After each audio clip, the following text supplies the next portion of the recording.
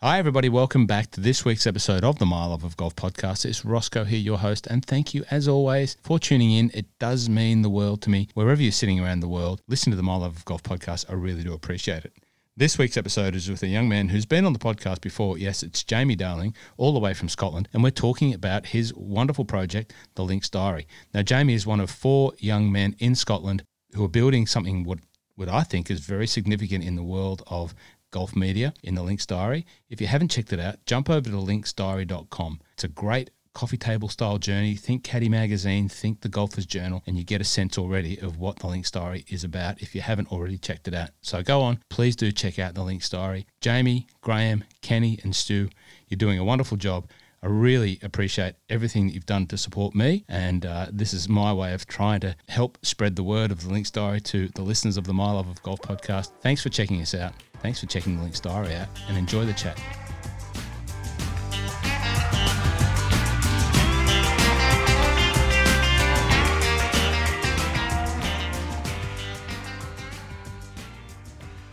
Jamie Darling, welcome back to the My Love of Golf podcast. How are you?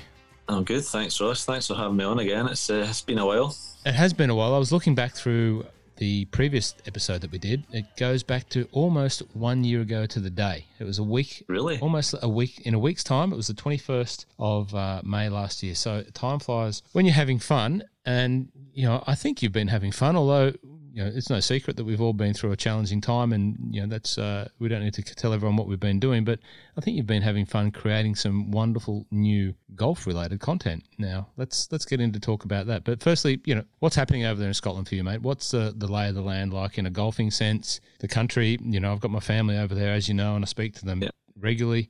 How's it been for you? Well, to start off with, you know, now that we're starting to move out of lockdown number 2 or number 3, I mean, can't even count how many lockdowns we've had now, but we're starting to move out of it now, and we've been very fortunate in Scotland compared to maybe other parts of the UK and maybe other parts of the world, that golf has continued. So we've managed to get our fix of golf through lockdown, which is, you know, for many people been, you know, a godsend. For me, unfortunately, my golf club sits out with my region where I live, so the only downside is you can't travel outside of your region. So I've missed a lot of golf during the winter break, but now the last few weeks it's eased off. We can now go and visit our golf club, so it's great to get back out there and swing the club, that's for sure. It was interesting for me to watch the differences in how, you know, Scotland versus England handled, you know, golf and no golf.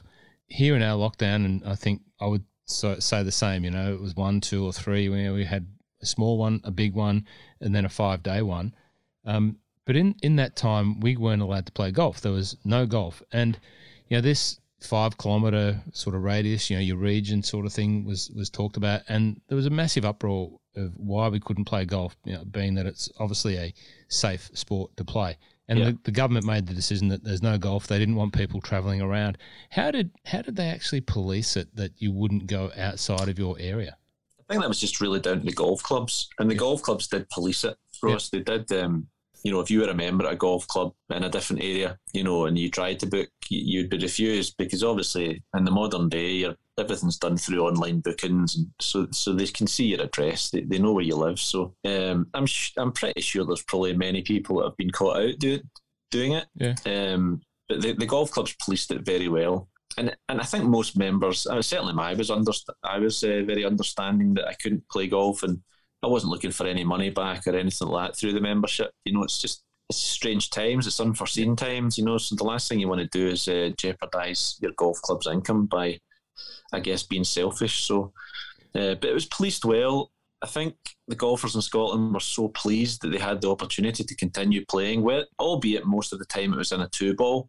But certainly there was no statistics or anything coming through that, you know, the spread was getting any worse by golfers. So, yeah, I think we were just very lucky and fortunate that we were able to play golf when we could through that pandemic. Well, it's such a big part of the culture and not the history, but, you know, everyone plays golf. It just seems to be like golf is just part of what you do, and, you know, it's one of the few countries that I've been to where you'll likely see, you know, a young fella, young girl walking along the streets with their golf clubs on their back, you know, in the middle of the city, getting a bus to the golf. So it was good to see that. It was interesting to see that the people down south weren't able to, and I felt for those guys, greatly. But it's all back up and running now, and it's much better over there now, right? So, and it's great because you're coming into the summer, and you've got the best summers. Well, I'd say that. I'm thinking about what I'm saying there. The best summers, you do get it does get a little bit rain and cold during the summer, but the daylight available to play golf over there is phenomenal.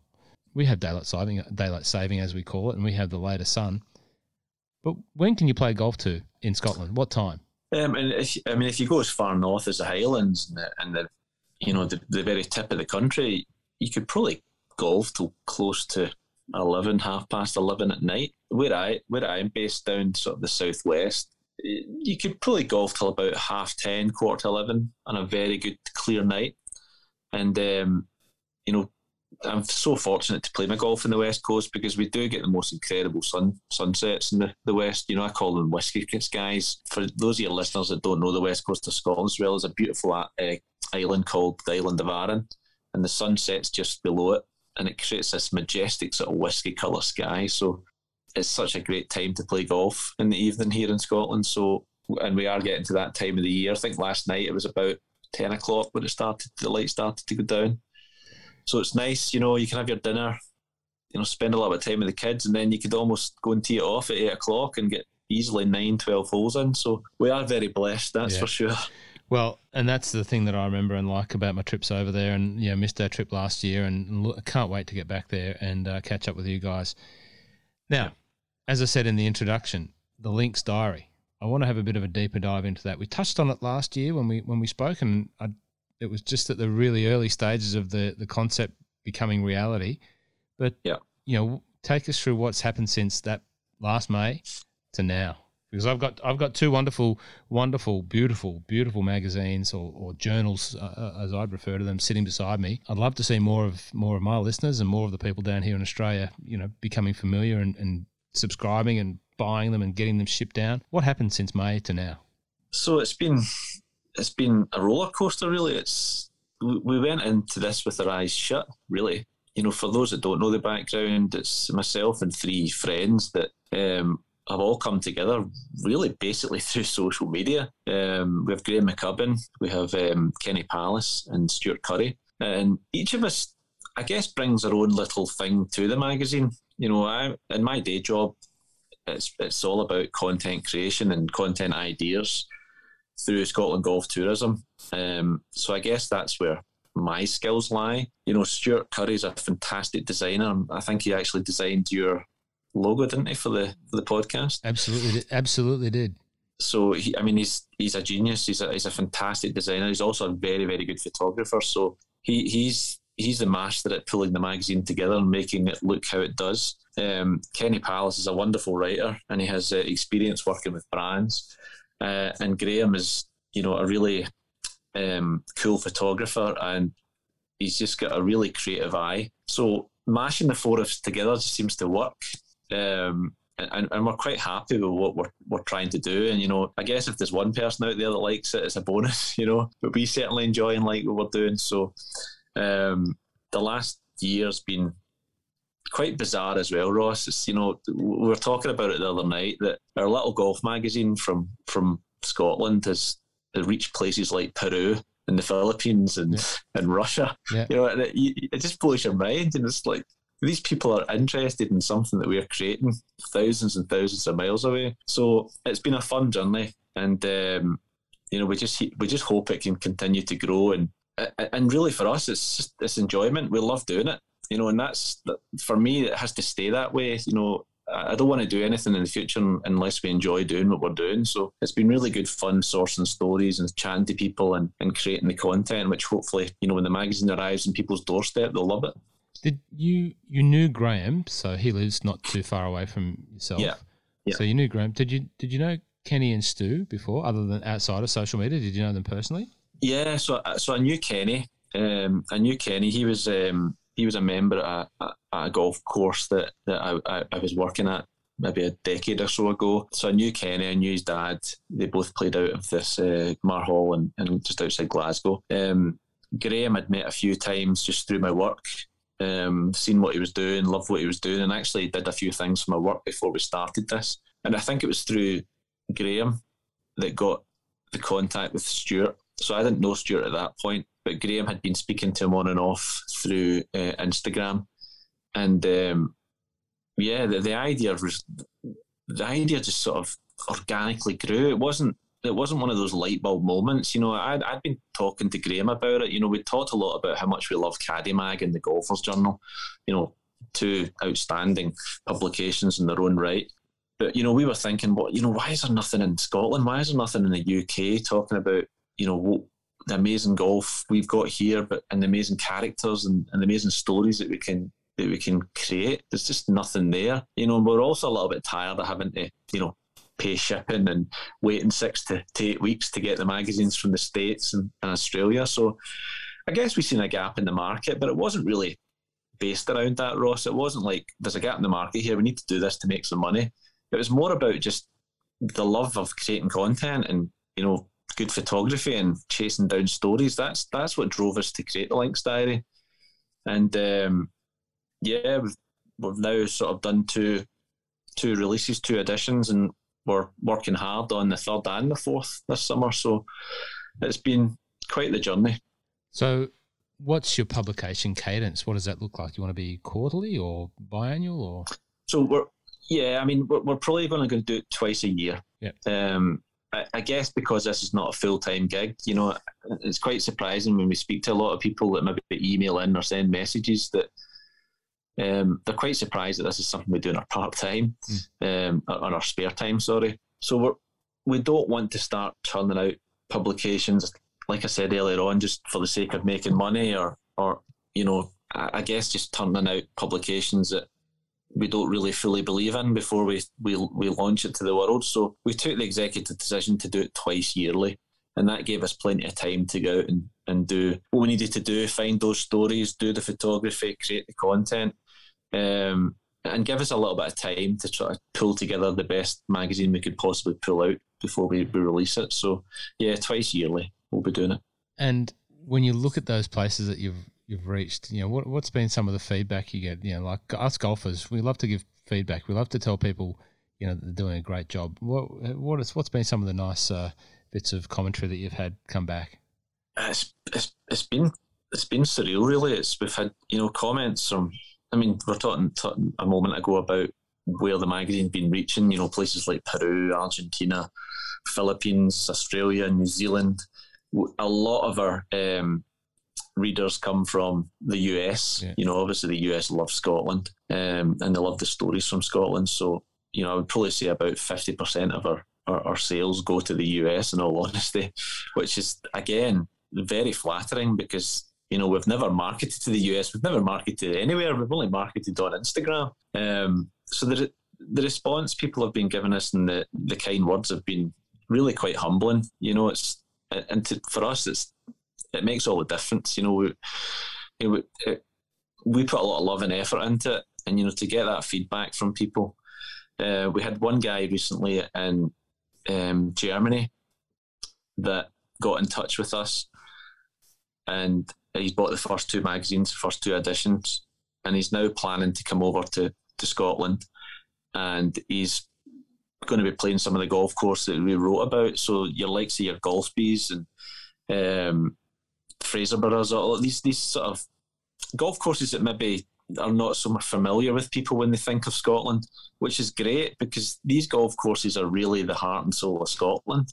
And that's not to take anything away from the big guys. The big guys do a great job, but the big guys, everyone knows about them.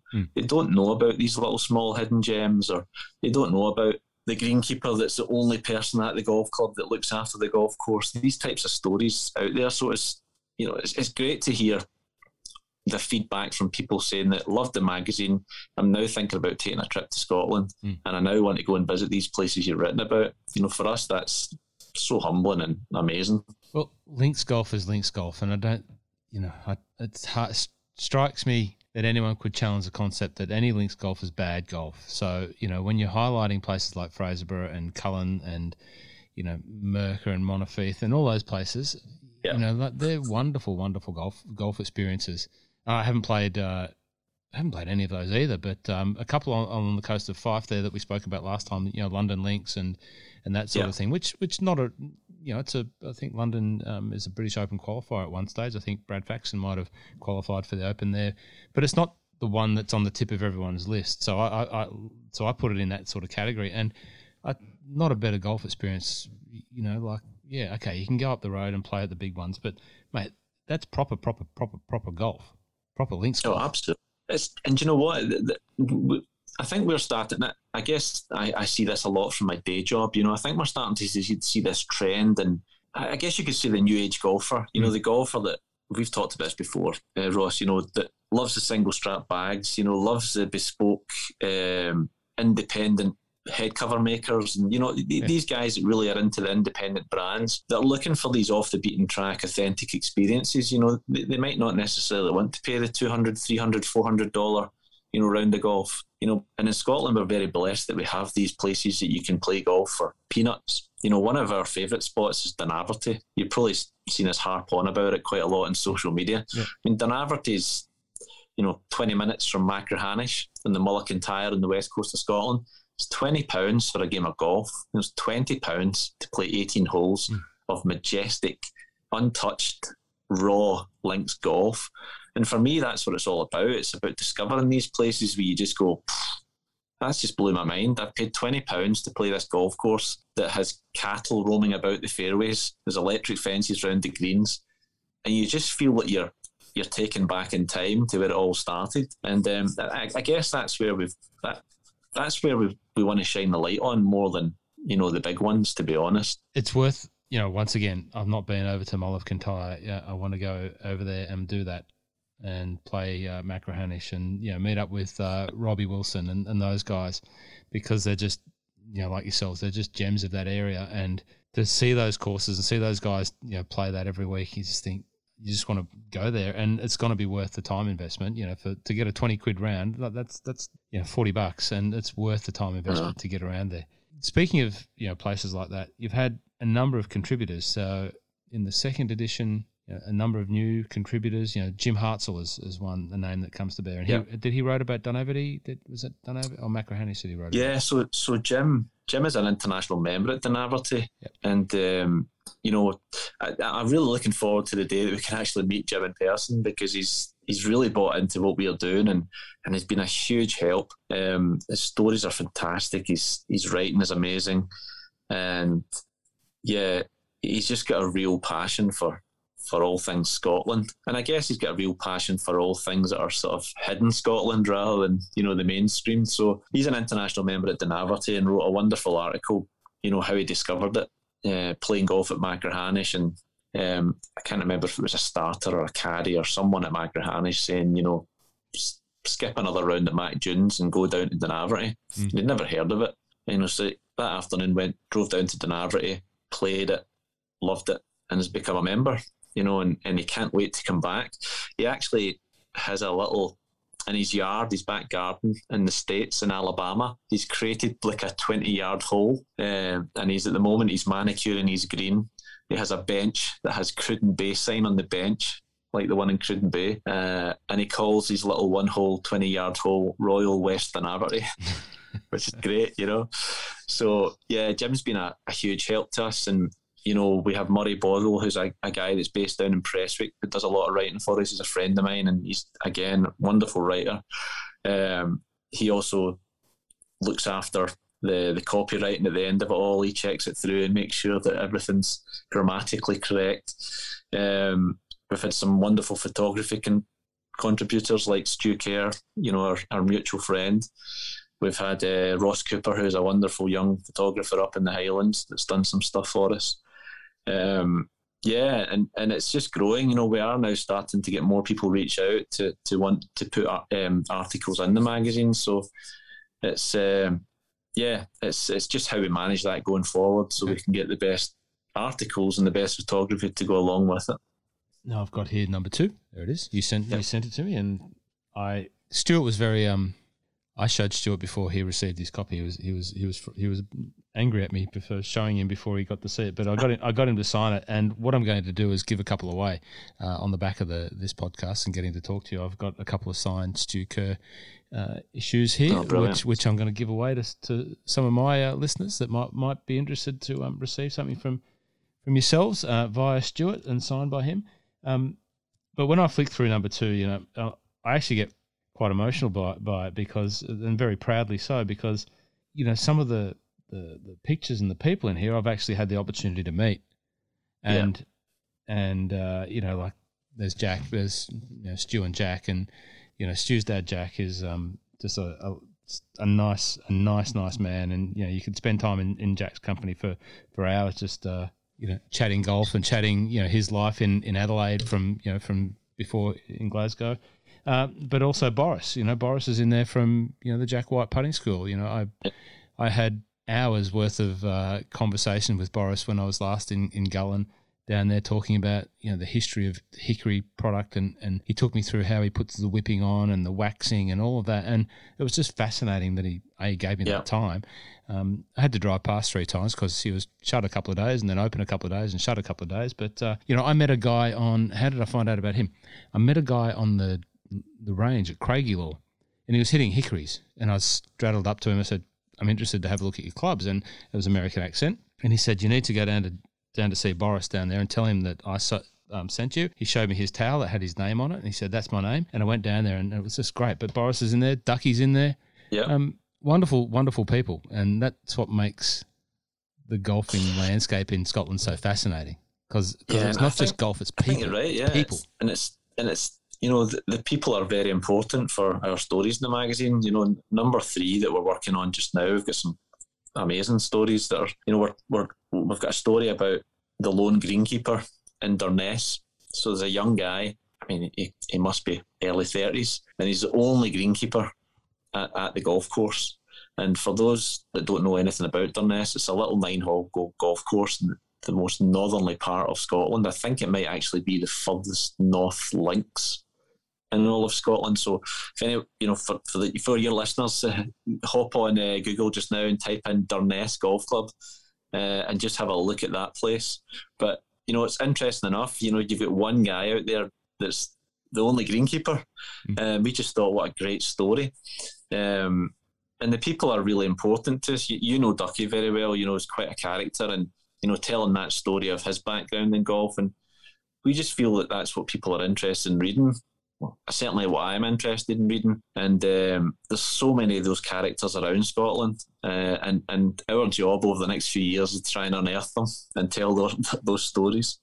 It's interesting to me, since getting to know Malcolm and visiting there and staying there. I took my dad there for dinner, introduced him to Malcolm, and not surprisingly to me that they both knew someone through the wine industry in common. Yep. So that was nice. But in coming back and starting to talk about that trip and different parts about Scottish golf, there's so many Australians that I know that have been on trips around East Lothian that have been there, that have had these wonderful experiences, and now I've connected with them via Malcolm, so to speak, and otherwise I wouldn't have known. But they remember having a pint in there, and Malcolm offering to take them to show them, one of his courses and that sort of thing. And it's just, and he does it without even thinking about it in many respects. And it's just a wonderful way of he loves it. He loves he's a people's person, Malcolm, and he loves to be around people. Ollie Neglerio. So Ollie's a good friend, and obviously, as we know, a wonderful photographer. For those of you who don't know, Ollie obviously does a lot of the stuff for TaylorMade, creates all the content for TaylorMade, and just a genius behind the camera. And he took some incredible shots of Boris's place in East Lothian. Some of the shots are just, you look at them and you want to go. You want to just jump in the car and go to Boris's and hire a set of hickory clubs and go and play Cospindy. So it's amazing for us, to have guys like Ollie Neglerio and Christian Hafer contribute into the magazine. When you're talking about some of the best in the game that are, allowing us to use their photography to showcase, Scotland in its best light, it's a dream come true. And it's nice to call these guys friends as well. Yeah, well, they're great craftsmen, and become very, very well known in the. Yeah, I would think a relatively short period of time, thanks to Instagram and thanks to guys like yourself creating opportunities for them to showcase and provide wonderful landscapes and the connections through to these different people, which had Ollie been to Scotland before coming on one of your previous events that you hosted up there? He'd been a few times, mainly based around the Open. I think Ollie tends to do a lot of the major championships for TaylorMade, so he travels a lot with the guys to do a lot of pre-content build-up. So Ollie had been a few times. He'd been once in Ayrshire before, I think back in 2016, before his visit again in 2019. But just a great guy, just a great guy. And one of these guys that when you see him, he soaks it all up, so really easy to get along with, easy to work. And, he was just fantastic with us, allowing us to use some of those stunning imagery. So, we count our blessings. We've been very, very fortunate to work with so many talented individuals. And Volume 2, you've got a wonderful interview there with Eric. Now, I'm gonna blow some smoke up your backside here. I'm going to credit that Eric was a thing. Eric was big, but Eric really took off when he came to Scotland on one of your other programs. The unofficial Guide to Scotland program that you championed. You were the organizer of. He took off after that, and he never looked back after coming to Scotland and being blown away by all of the experience. And so you've got a wonderful interview with Eric in there. So what are your outtakes from knowing Eric for so long and watching him grow and getting the chance to sit down and talk to him? So what does Eric think about Scotland? First and foremost, Eric loves Scotland, so it's not a difficult sell to him for anything that's Scotland based. But Eric was obviously well known around the golf circles in terms of the Adventures in Golf series with Scratch TV.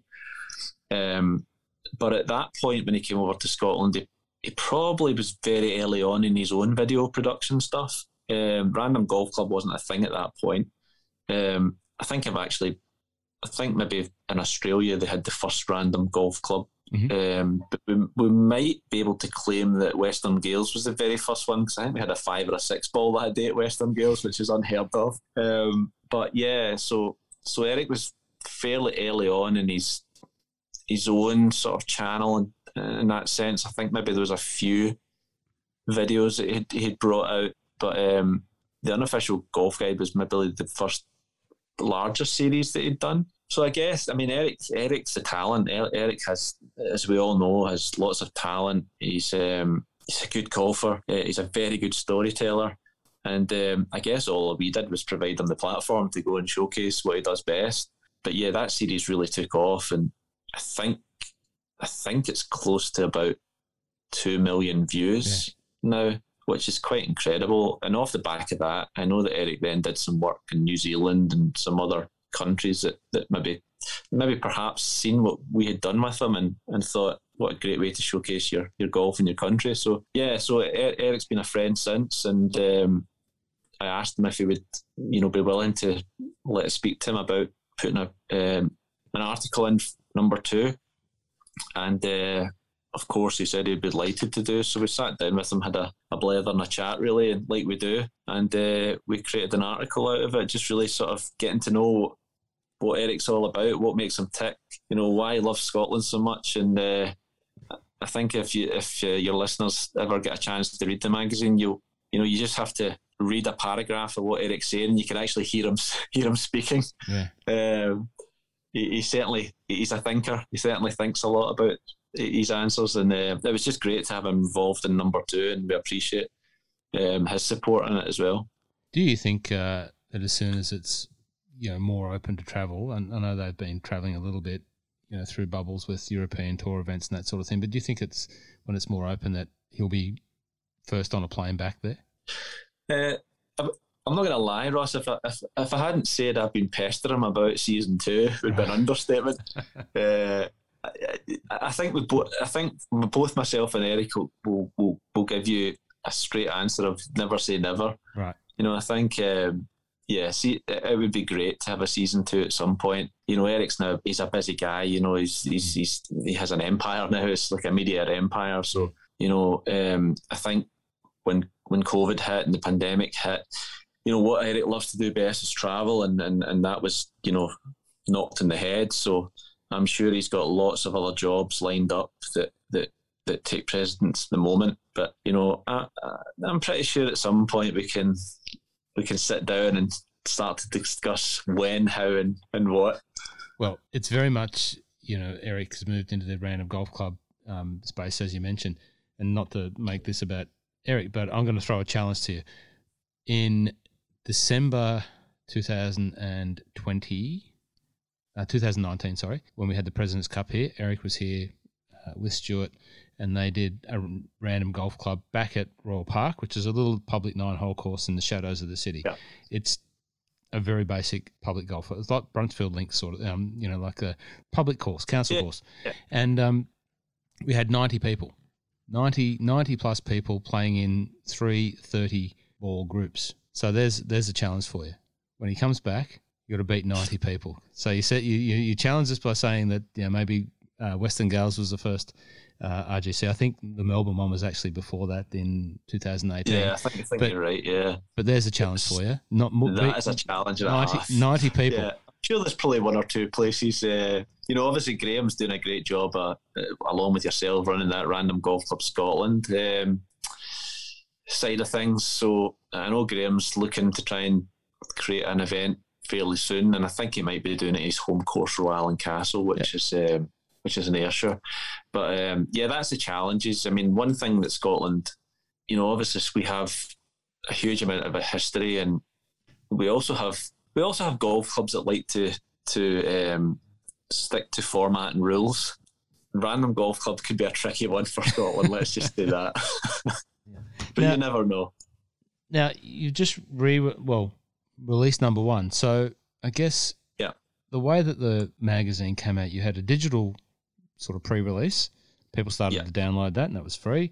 And then you sent some people a hard copy of volume number 1, and it was was that like a test, just to see how it would print up and all of that? Pretty much, So we released it first digitally. I guess just for our own feedback to see if people were actually engaging with it and were interested in it. I think we had about 4,000 downloads, which is probably about the right, considering it was free. But we then decided, well, let's do a small print run. So we did 100 limited edition copies that we sent out to friends and I guess influencers as well that potentially might have gave us a little shout out, but it was mainly to friends and people within in the industry that we felt would be interested to read the magazine. And the magazine originally, or number 1 originally, was quite small. There was probably only about 6 stories in it, and it was almost like a starting block for us. We just wanted to get something out there. After the success of number 2, which was a much fuller magazine, I think it was 120 pages or so, whereas number 1 originally was half of that. We decided to revisit number 1 because so many people were asking, how to get my hands on number 1, or have I missed out on number 1? I think we confused a lot of people when we started saying, our first print copy, number 2, will be coming out. And people were now starting to ask about number 1. So we thought, well, do you know what? We have to revisit it. We can't release it as it is. We need to add more content to it. We have to make it so it's in unison with number 2. It's the same page count. It had to mirror number 2, but we didn't want to rush it. So we took our time with it, and we looked at other stories that were of interest to us. And we finally come up with an additional 3 stories. One of those stories was a book that I actually read called One for the Memory Banks, which was by an American author called Luke Reese. And for those who don't know, Luke Reese he used to work for Wilson Sporting Goods, and the golf section of Wilson Sporting Goods was based in Irvine in Ayrshire, and he spent a lot of time in Ayrshire, and he got to know one of the other Wilson staff members, a guy called Bondi, very, very well. And this book is all about his relationship with Bondi and his love of links golf. And after reading the book, I was just like, I'm blown away by this book. It's probably the best golf book that I've ever read. And it just so happened to be that I noticed that the author followed us. So I managed to get a little bit of conversation going back and forward on Instagram, and I said, listen, we would love to feature a little, chapter out of your book in volume number 1. Hopefully it'll get some eyes on your book, but at the same time, we just think it's a wonderful story, and we're all about telling stories. Would you be up for that? Which she agreed to, and Stuart Curry had some fantastic photographs to go along with it, and so that was one of the stories we added. We were also very lucky and very fortunate that I know Chris Solomon at Nolan Up fairly well, and Jim Hartzell's good friends with Tron and Big Randy there, and one of our sort of favourite courses up north was Cullen Links because it's so unique, and we knew Nolan Lane Up had been there during their Scotland trip. So Jim said, listen, I could ask Nolan Lane Up to joint write an article about, Cullen, its uniqueness, some of the people up there that they met that are just wonderful people, and we thought that's another great story, so we added that in as well. And that's kind of where a lot of the stories have developed from. It's been, so chatting with people on Instagram or chatting with people that have touched base, and it's just sort of grown from there. And that's what we love about it. It's not like we've sort of went, okay, guys, what kind of stories do we need to do? Yeah. The stories have sort of just naturally, organically came, if that makes sense. They've come to us, or we've sort of read something, or we've spoken to someone, and we've just thought, that could make a great story, or someone's pitched that great story to us. And so we took our time trying to get a fuller copy in play, and we finally did. And then we just released it maybe about 3-4 weeks ago, and the response was incredible. I mean, we did a pre-order, I think about 24th or 23rd of April, and in the first 2 days we'd sold 500 in 2 days. My phone just kept pinging with, order. And I was so glad we did a pre-order, Ross, because I would never have been able to handle 500 magazines together. And one of the other things that people are amazed by is that we all do this in my house. So we order the book wraps, we get the magazines, and myself and Kenny and Graham pack it all and then send it to the post office. So it's all done in hand. We don't have any big publishers or distribution centres that are doing this for us. It's all done by our hand. Yeah, so number 1's been out now. We're probably 3/4 of the way to selling out, which is bonkers, really. And the feedback we've had has just been incredible. The people that haven't now been able to buy number 2 because of maybe just been new followers are now saying, you need to really re-release number 2 so we can buy a copy. So it's just been a really humbling experience, and we just love doing it. Yeah. It's just so much fun. When I speak to Will Watt, he's got a couple of his early editions that are sold out, and like people have offered him money, like lots of money for edition 1. Which I think he might have the only existing copy left. If he has got that at all, he might have the only one. But no, there's no edition 1s. And all of the new people that come to Caddy Magazine, I've got 2, 3, 4, and 5. I need 1. Sorry, mate. I need a number. There's no more. Yeah. There's no more. So I don't know how that sort of sits with, keep. I know that's a hard thing, Ross. It's like, I mean, I'm a huge fan of Caddy Mag. Their latest one just arrived in the post last week, and it's just stunning. Will does an incredible job. He should be very proud of what he's doing. It's incredible, and I think the one thing that's really cool about Link's Diary, the Golfer's Journal, and the Caddy Mag is, okay, we're all in the same space, and if that makes sense, we're all sort of creating the same types of stories to a certain extent, but it's completely different. Yeah. And that's what I love about it. That's why, I will always buy Caddy Mag, because, to be honest, it's probably my favourite out between Caddy Mag and Golfer's Journal. I just think Will does a fantastic job, and knowing a little bit about the background Will's, had launching this is similar to what we've done, so I kind of like buying from people, if that makes sense. Mm-hmm. And I personally, I think there's definitely space for, us in that marketplace as well. But yeah, going back to your question about, launching number 2 again. Yeah, I think it all comes down to being very careful with what we can do as well. This is a part-time business. The last thing we want to do is buying lots of stock for it to sit there. So we have to be very, we're not ordering, thousands and thousands of magazines. So, if you're only ordering 200, 300, 400 magazines, your print run becomes more expensive. If you're ordering 1,000 magazines, that print run becomes significantly cheaper. But we will release number 2 again in the summer. It'll probably be only a small print run, really just to appease the guys that have come in and bought number 1 and want number 2 and have just not had the chance to get number 2. So we will do that again. But yeah, our attentions just now are fully on number 3 and number 4 and creating that content. Number 3 is just about finished in terms of the content we want. So we're at the point now where we're just selecting photography. We're out at the moment doing a few different shoots and doing some video creations and productions that we want to sort of tie in with the stories as well. That's one thing that we're trying to build on this year, is we want to try and match some short films with some of the articles that are in the magazine. So we're busy doing that as well. But yeah, busy. Just hoping for lots of nice days in the summer to get out there and do the shoots, that's for sure. What's the time frame to put Volume 2 to bed to creating Volume 3? How long does that take? Probably a good few months. Number 3 is almost complete. I think we've only got one more story to sort of fit in there.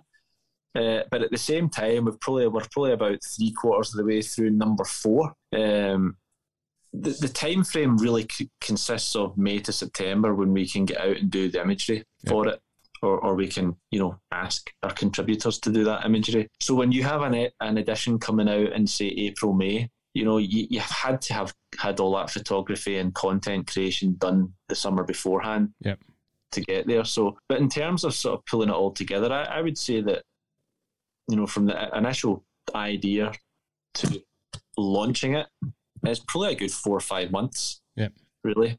We try and do it as early as we can, Ross, because we're all a little bit perfectionist in that sense. We don't really want to put something in the magazine that doesn't read well or doesn't fit well. Yeah. We'd rather wait another month till we found that perfect story to get in there.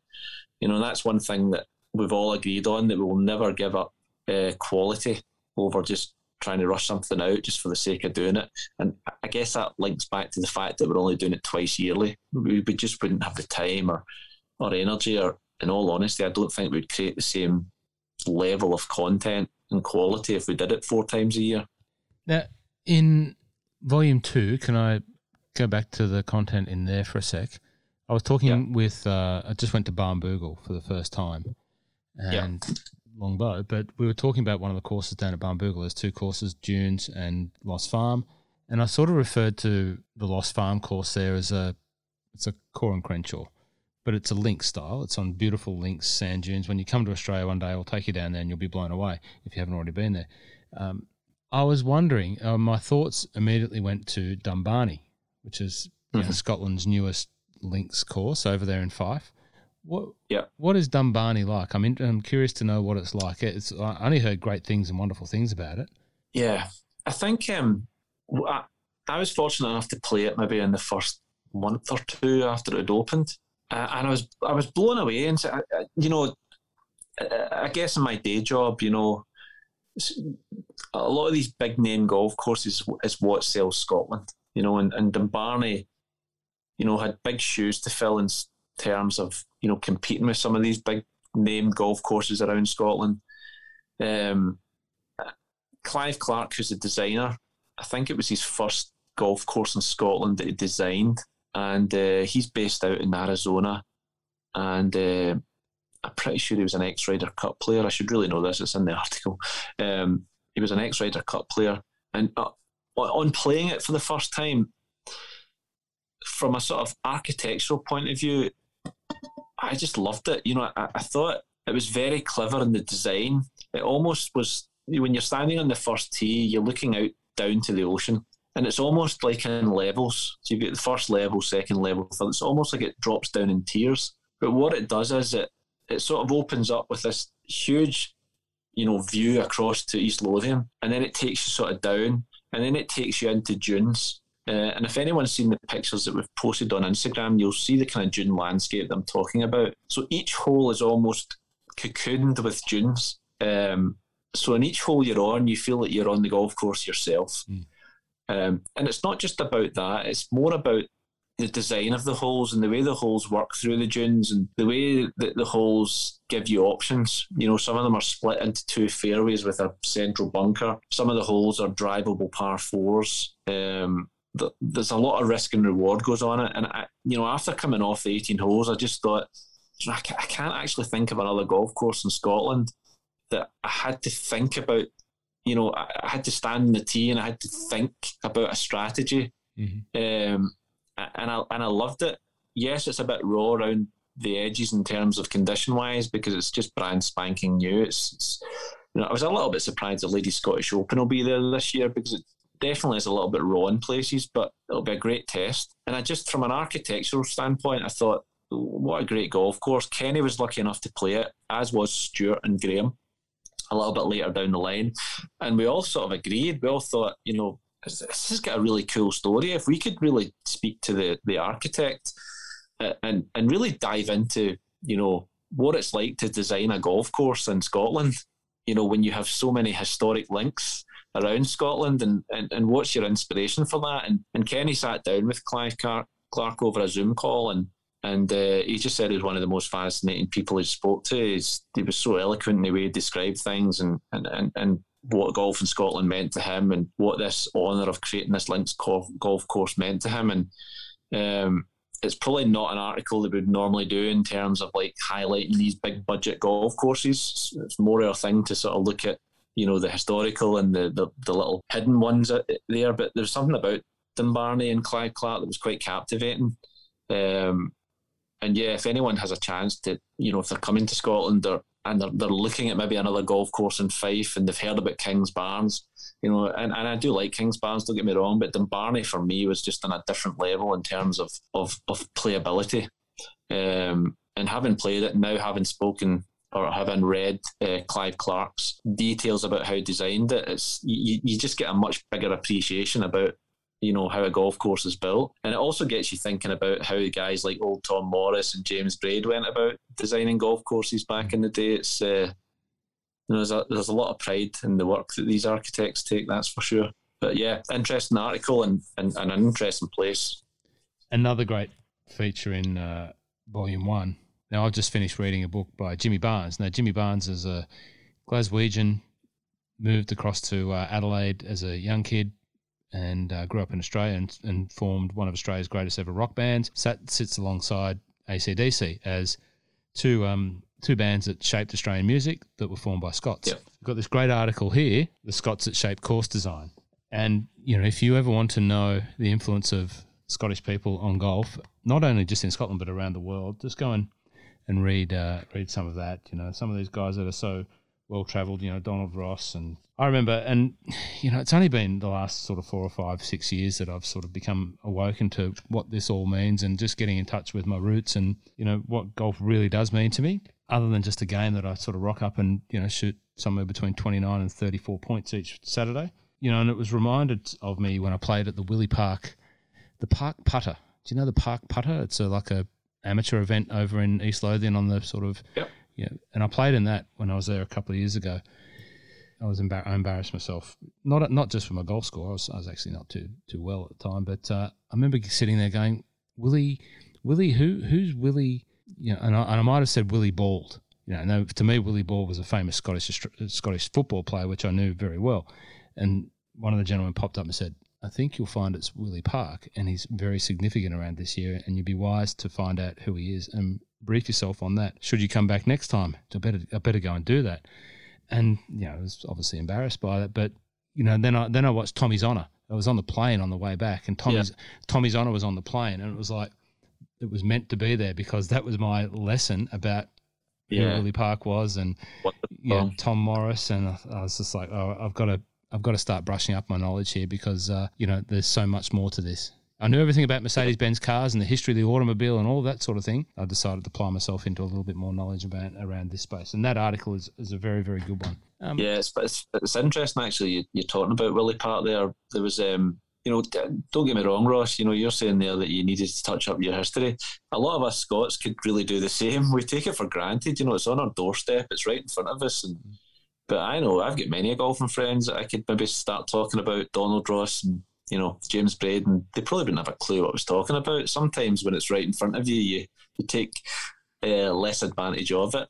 Quick little interesting story about that. There's a guy called William Lumsden, who he resides just outside Livingston, and it's actually in the town that young Tom Morris's wife was born. And he's created a legacy, which he has been, over the last few years, he's dedicated his life to going into the schools of around West Lothian area and Prestwick to teach the children about young Tom Morris and young Tom Morris's beliefs and how he was a champion golfer of his day at a very young age. And he's been in teaching the kids in primary schools about, young Tom Morris and old Tom Morris's legacy. And it's actually quite amazing that, it's taken one guy, from a little town in West Lothian who worked at Steelworks. He quit his job to do this charity. He got the backing of old Tom Morris's great-great-granddaughter, Sheila Morris, I think her name is, who still lives in St Andrews to this day. And he's been in educating children about, our golf roots and our history. And it actually baffles me that schools in Scotland aren't taught that. It's ultimately our national sport. Scotland is where golf has began. And it's taken one man to go into the schools and educate children about our golf history. It's mind-boggling. So, yeah, us Scots can take it for granted as well, Ross, that's for sure. Yeah, and even for me, the understanding of what Leith Links, really does mean for the game of golf. Now, Leith Links to me was the place where I went and kicked the ball with my uncles in 1981. And to know that that's where the original rules of golf, were transpired. There's another article in volume 1 about that as well. But and it's where my mum and dad grew up in Leith, and so I've got this wonderful newfound appreciation, which you're doing a great job to help everyone understand that, which is good. Let's go a bit commercial for a second. You've got I'm looking at you on Zoom for the people listening. You've got a wonderful hat on there, Link's Diary, bit of merchandise. How did the merchandise pre-sale go? The magazine pre-sale went well. How did the merch pre-sale go? Yeah, the merchandise.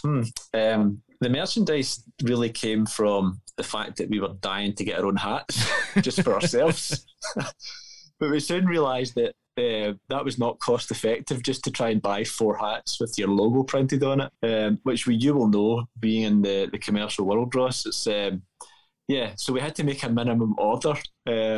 And unfortunately, there was nowhere in the UK actually doing, the kind of hats that we were looking for, your rope caps and your dad caps and stuff. I guess the sort of new age golfer type cap that you're seeing rocking on Instagram every day of the week. And we had to make a minimum order. So we thought, well, we're going to have to sell these. So that went quite well. Yeah, it's not something that we're going to get into, to be quite honest. We might do a little run every now and again, just because we want the hats, to be quite frank. So we bought the hats in from Imperial Hats in the States. Mm-hmm. And they sold out pretty quick. And there has been a few people asking when the next batch is coming in, but we don't really have a definitive answer. It's just whenever we feel like some new colours or some new styles. So, yeah, it's definitely not something that we're going to really push. It's all about the magazine for us. But the merch side of things, if we can do the odd run here or there, that's what we'll do. Okay, well, I can see a hat. I'd love a hat. I'll get a hat next time. I'll send you a hat. No, next time you do a run, I'll buy a hat, and I could see a merch line. But anyway, fair enough. I'd stick to your guns. But back to the commercial side, you have announced that you have a partnership with a pretty substantial apparel brand in Europe and the globe. I'm interested to know about that, and what you can tell me how those sorts of relationships have transpired. Jay Lindeberg, what a brand. I've just started representing Jay Lindeberg in the city and it's been very, very successful, more so than I thought, because it's not the cheapest brand. It's a high end apparel brand, and it's done really, really well for the Melbourne people. So how did that come about for you? Yeah, well, I've been a big fan of Jay Lindeberg for goodness knows since 1997 when he first launched his range of clothing with Jesper Parnevik. I still have some of the old J. Lindeberg belts that they used to have back in the late 90s, early 2000s, sitting in my wardrobe. So, yeah, I mean, one of the things that, from a commercial point of view, the Lynx Diary was always focused on being very commercially quiet. We don't want adverts in there. You know, we have been inundated with brands that want to place adverts in the magazine, but we've flatly turned it down. You know, it's not something we want to get into. We feel strongly that our readership wants to read stories. They don't want to read adverts about, you know, whatever it may be, you know, the latest protein bar or, you know, whatever. But we were also keen that to really sort of push this forward, we probably needed partnerships going forward. One, to help support us financially, I guess, to allow us to do some of the stuff that we needed to do to bring out each magazine. But we also felt that we had a good platform and that we could showcase that their brand to the audience in a soft manner. So Jay Lindeberg came along, and that was really, I guess, through a couple of the guys followed us on Instagram. They obviously liked what we were doing. It was one of the brands that we had sort of earmarked that we would love to be able to try and build a relationship with and see where it went. So we reached out to Rob at J. Lindeberg in the UK, and yeah, I think he was, you know, pretty happy and pretty pleased and pretty supportive of what we were trying to do, and maybe seen us as a great opportunity to work with and spread the word for J. Lindeberg. So we were very, very fortunate to sign up a 1-year sponsorship agreement with them. So we'll help write some editorial stuff for them. They'll also have like a 2 or 3 page spread in the magazine, but it'll be much more focused on a story than it will be just, you know, here's the fall range. It'll be much more story based. And yeah, we were obviously very cautious about it because we just didn't want to come across that we were suddenly, you know, cash hungry, or we were looking for, you know, big budget sponsors to come in, and then suddenly the ethos of the magazine would disappear. That wasn't the case at all. And J. Lindeberg have been very supportive in the direction that we want to try and go in. You know, obviously when we're out there doing filming or we're doing photo shoots, we will be in J. Lindeberg gear.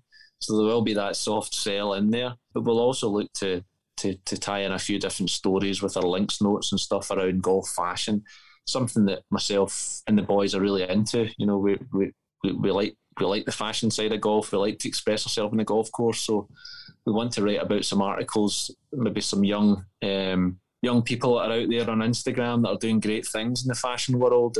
And we did a recent links note for a guy called Chris Collick, who's a kind of skateboarder / golfer that's just got back into golf. And he's one of the sort of new age modern type golfers that wants to look stylish on the golf course as well. So that's a story that's close to our hearts, because, you know, that's what we want to do. We want to be dressed well when we're out in the golf course. So that partnership with J. Lindeberg has been great so far, and we just hope to develop it and keep us going. And the support that they've given us has been fantastic. So they're a great brand to work with, and we just love their stuff. So it was a win-win for us.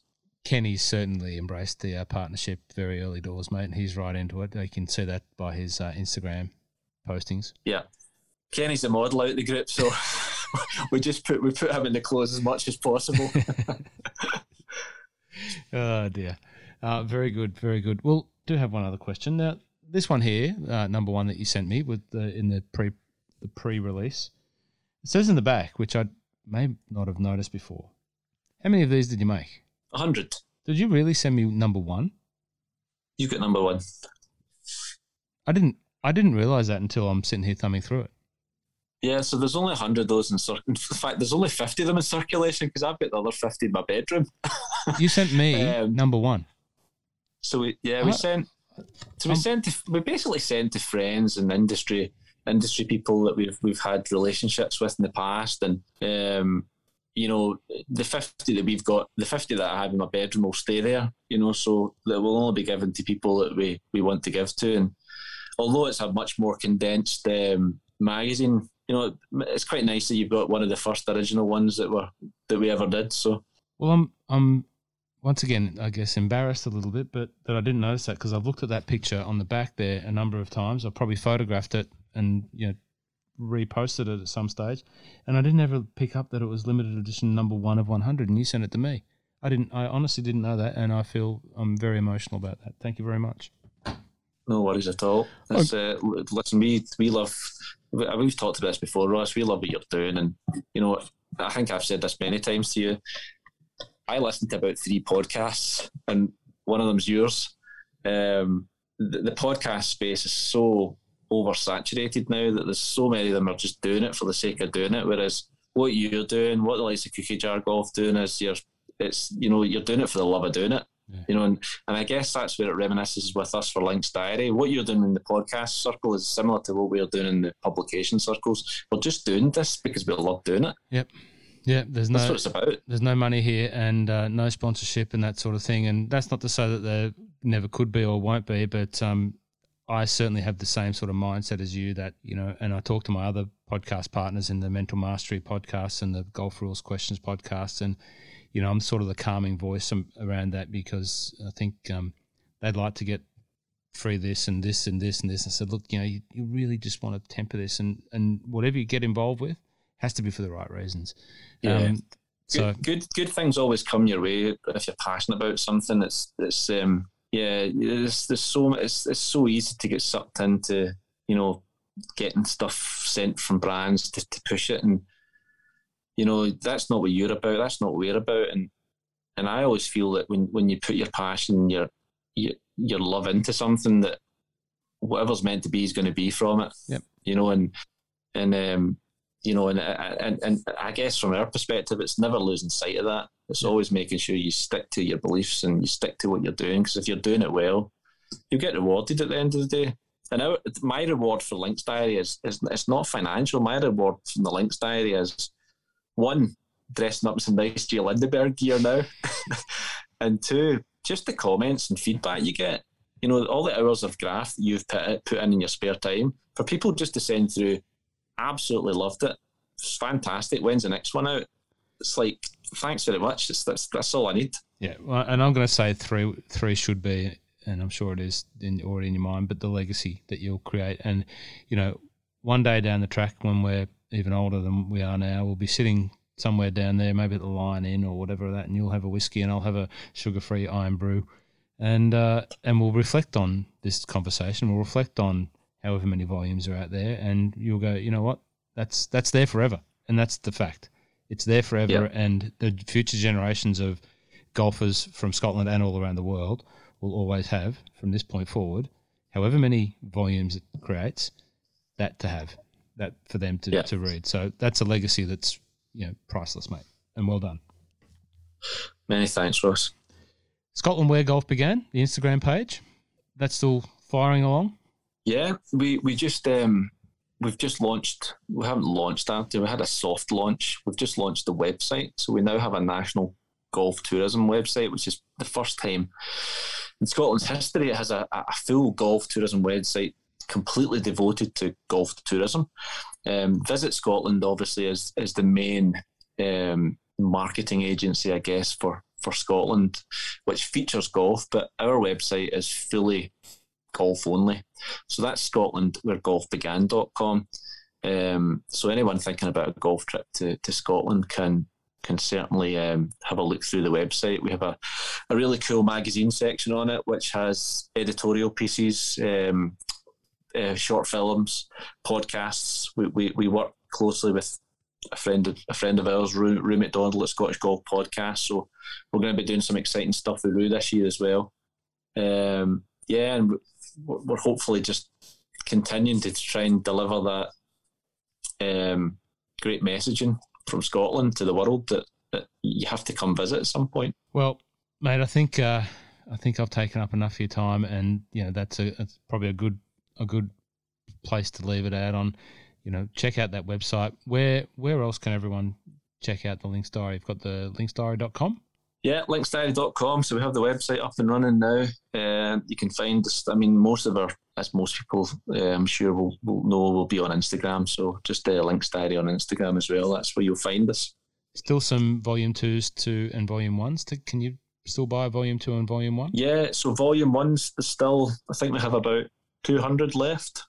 volume 2, we're looking at probably July time. We'll do a little restock again. So we might do a little restock to 300 or so. Yep. For anyone that didn't get the chance to get it the first time round. So the chances are that once we do that little restock in July, that'll be it. I guess a little bit like Will Watt has done with his number 1.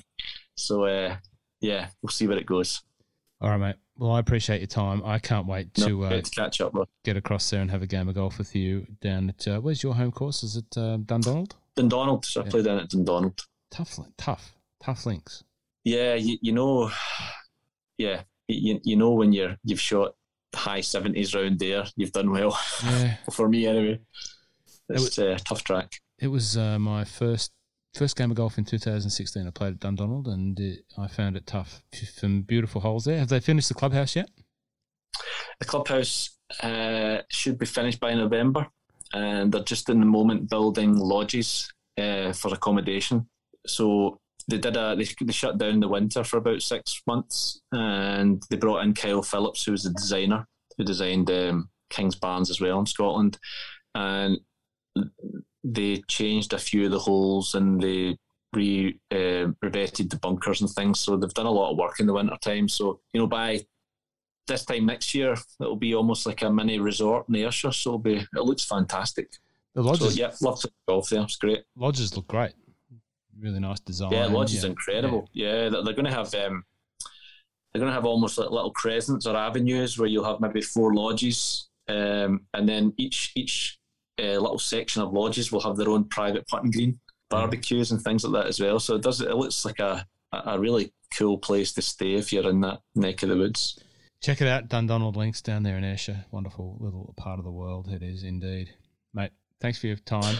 No, been a pleasure. Thanks, Ross. Look forward to catching up with you again next time on the Mile of Golf. Let's not make it a year, all right? Let's make it. Yeah, let's not. Let's not make it a year. All right, mate. I'll see you soon. Cheers.